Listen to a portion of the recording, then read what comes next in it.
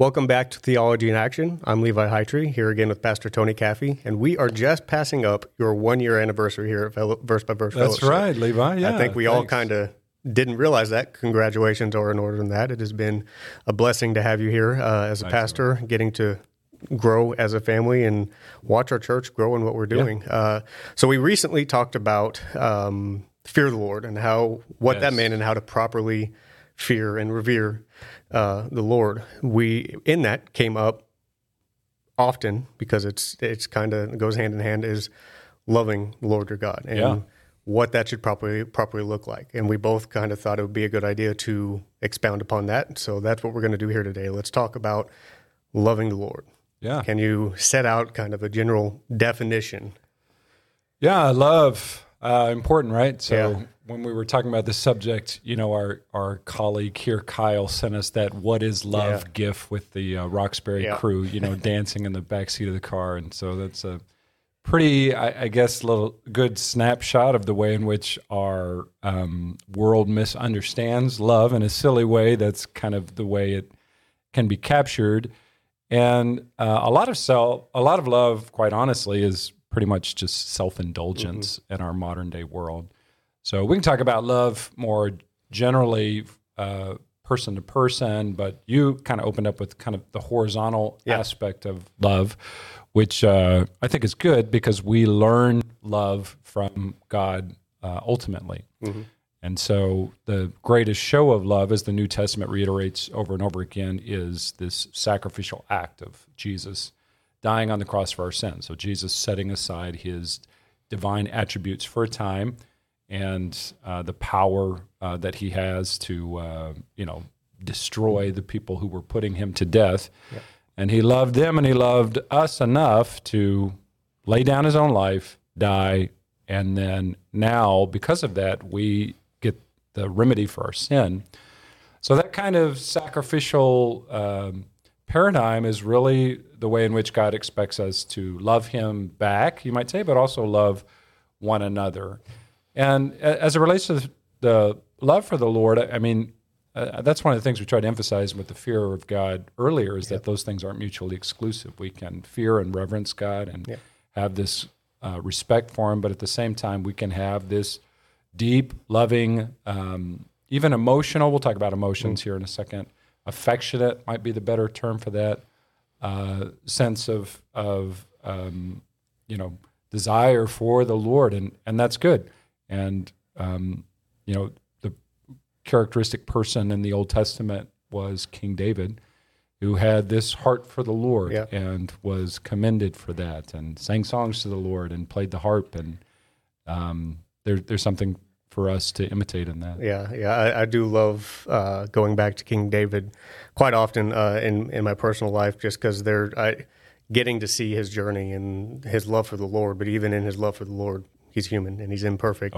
It's encouraging to someone who is also imperfect, of seeing that he still loves the Lord and the Lord still loves him and is still with him through that. Yeah, and it's interesting to compare David with, Solomon, his son, but also Saul, his predecessor, because they all had flaws, right? And yet David had something unique built inside of him that differentiated him definitely from Saul, but even from Solomon, who had a part of that, and that was this heart. He was a man after God's own heart, and so he made mistakes, big mistakes, and suffered the consequences from them, but he also had this abiding love for God. Yeah, so you talked about kind of that we were building that horizontal love to God first, and God, vertical. Sorry. Yes. But that should inform the horizontal, right? Exactly. That's kind of where I was going with this. Is it connects, and that should feed into and help us to understand how to reach out, how to love others. So we talked about characteristics different, and some characteristics are solely God that we cannot have. We cannot have any form of those attributes. Love, I would say, is obviously not to the same degree, but is one that we do have. We do share that attribute, that characteristic. Can you kind of build on that? Yeah, so the distinction is communicable and incommunicable. So there are certain things that God is that will never be. Right. Those are his incommunicable attributes. He's sovereign. He's infinite. Omnipotent, infinite. But there's those characteristics that are communicable. holiness, love, and not perfectly, but we can imitate those aspects of God's character. And love is one of them in the sense, the pattern that we get in the New Testament, I touched on this already, is, as God has loved you, you love other people. As God has sacrificed for you, you sacrifice for other people. And that it is quite different from the way in which the world defines love and talks about love. Let me just, so this will be a little bit extended, but I want to give you 4 counterfeit loves, Levi. Okay. And just kind of walk you through what I think a lot of people consider or conceptualize when they think about love in our modern day world. So one counterfeit love is emotion-driven feelings. So emotions are important, but when they're the locomotive in your love train, it can derail easily. Yeah. And that's problematic. I think if you ask most people on the street today in America, what is love, they would give you some kind of variation of that. Yeah, some emotions are a problem because they change, they fade. They do. Yeah. It's like this feeling that you remember that old B.J. Thomas song, I'm hooked on a feeling? Exactly. It's like that. I'm not hooked on it, but then it kind of runs out after a while, and then I'm going somewhere else. Yeah, so emotions they can't be the driving factor. No, they can't. No, and that's problematic because it lacks kind of the decisiveness and the conviction that's part of biblical love. Here's another counterfeit love. Love is self-indulgent lust. Yeah. So the example of this in the Old Testament is Tamar's brother who has this infatuation with his sister, and then he violates her sexually. And as soon as he does that, he hates her. Yeah.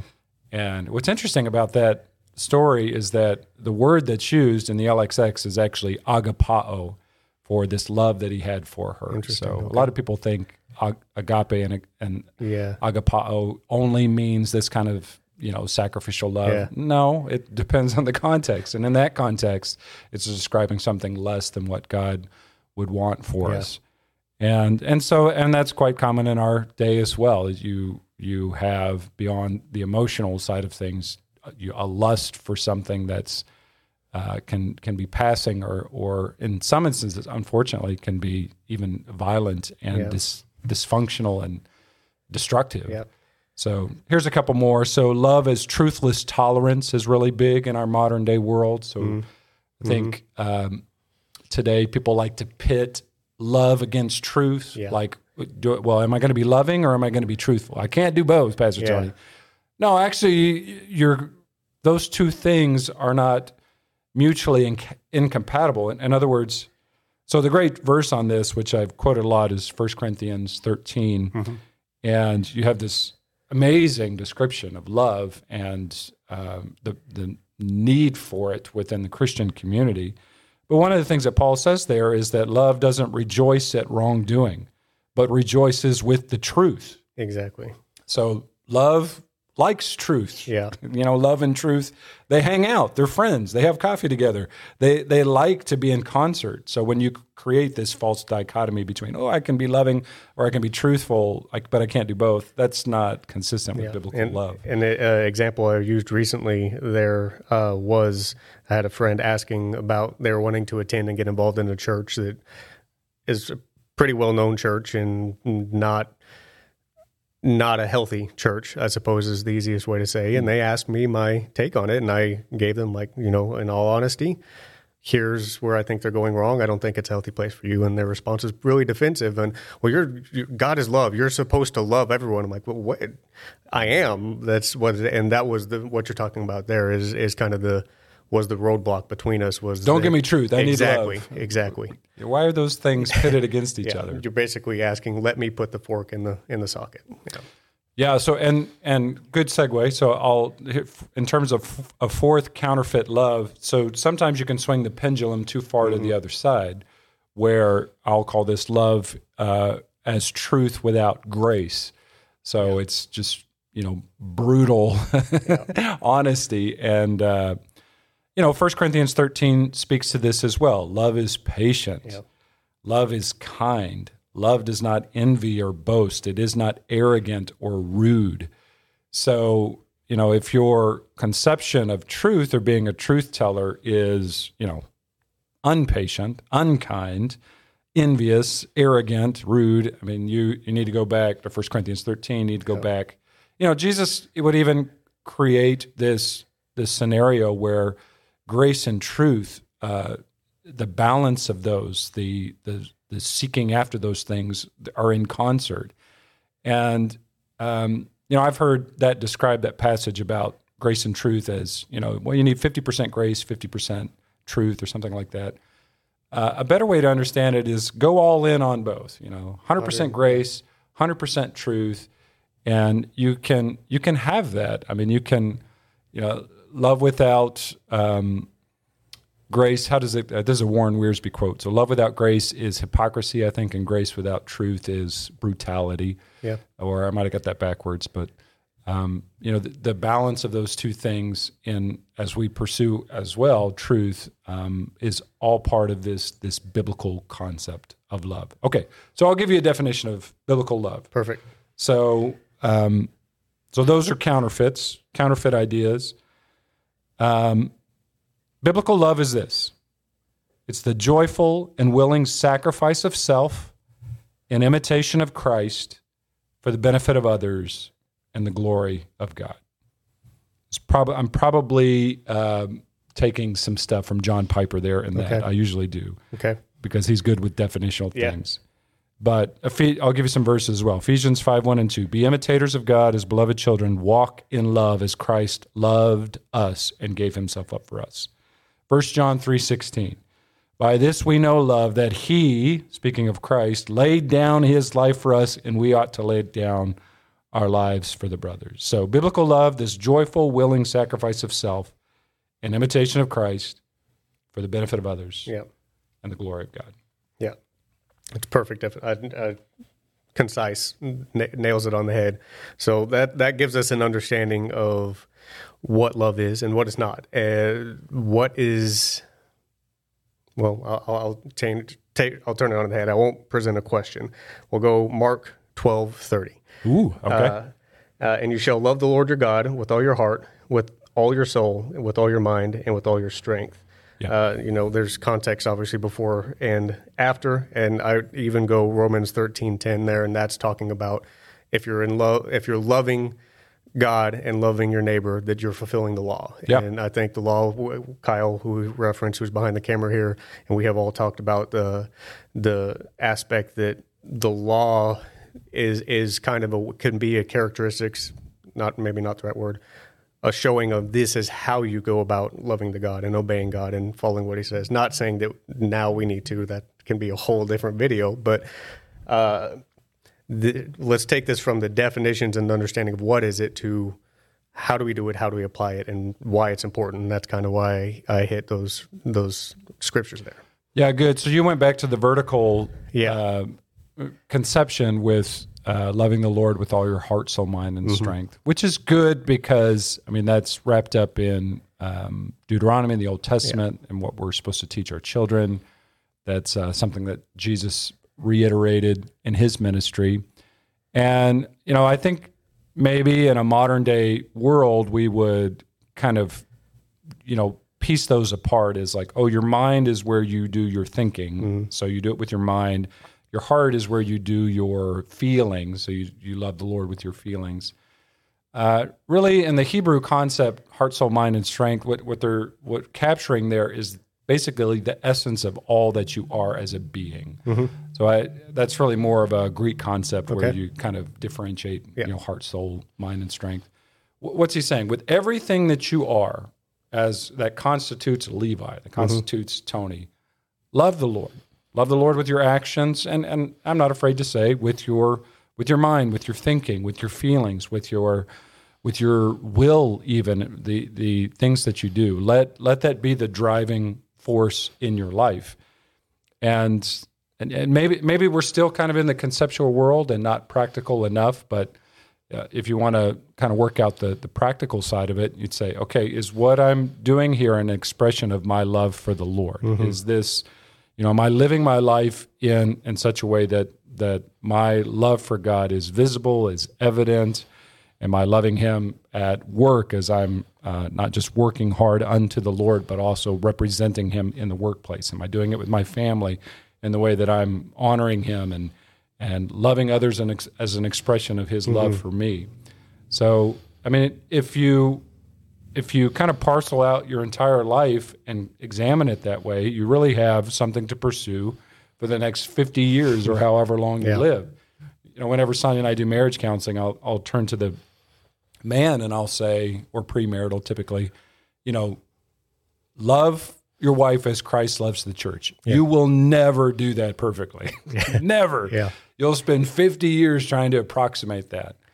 And that's the great adventure of marriage. And that's actually what makes it fun. And, you know, go for that. Let that be the standard. And not to beat yourself up when you fall short, but, you know, everybody needs a goal in life, and that's a good goal to shoot for. Absolutely, absolutely. And we did go back, I did take it back a little bit vertical, and as we've kind of talked about, I think that kind of funnels out into, if you're getting that accurate, that's going to funnel out into the relationships. Obviously, part of loving God and obeying is He's asking us to love our neighbor. Yes. Love our neighbor in that way. And I for me, there have been just kind of some of my backstory and testimony is I haven't always had the best examples of that in relational aspect. And I've had quite a bit of examples of not love and being taken advantage of. So there's been times that it's been confusing and hard of, well, how do I love these people? And figuring out how to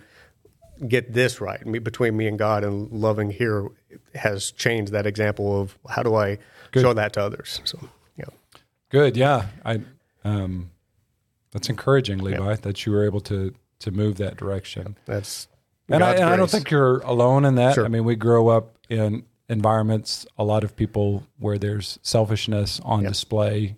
And even our father figures and our mothers can not always be the great examples that we need. And so we project on the Lord sometimes the failures of our parents and others. But it sounds like the Lord has remedied that and maybe sometimes still healing that. You know, there's always that little bit of back in the past. People can poke that scar a little bit. But let's dig into that and talk about it a little bit on the other side of in this world that there's so much selfishness, so much flesh, so much sin in the world.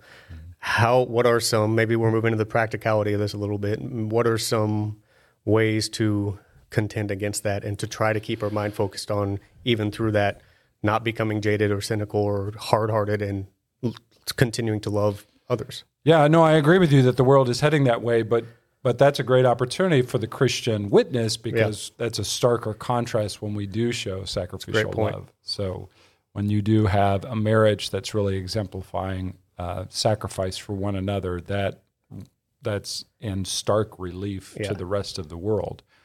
Or when you do have these, love is kind, love is not rude, love is patient. When you do have these moments where somebody is in need of kindness and you show that maybe as other people show impatience or show irritability, that's an opportunity right there to speak for Christ in our world, in front of your children, in front of the church body. And so, I mean, to the extent that, yes, our world has failed. I mean, to be honest, our world has been failing for thousands of years, right? But let's say we do have an uptick in our world of, unkindness and rudeness. Go on social media for a little while and just take in all the rudeness. That allows us to, as Christians, to create something different and to allow for even influence. There's a better way than that. Yeah. And it's not truthlessness. Don't fall into that ditch. Exactly. But it's a truth that is also at the same time patient and kind and not rude.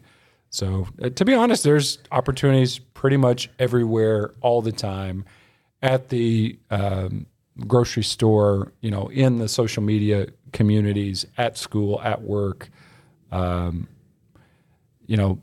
pray and seek the Lord and ask for those opportunities to really demonstrate that, and you'd be surprised how that'll show up. The interesting thing there, and we've talked about discussing what the gospel is and digging into that, but the interesting thing is, a lot of Christians, want to be able to share the gospel and look for opportunities. And, well, how do I share the gospel? Lord, present me an opportunity.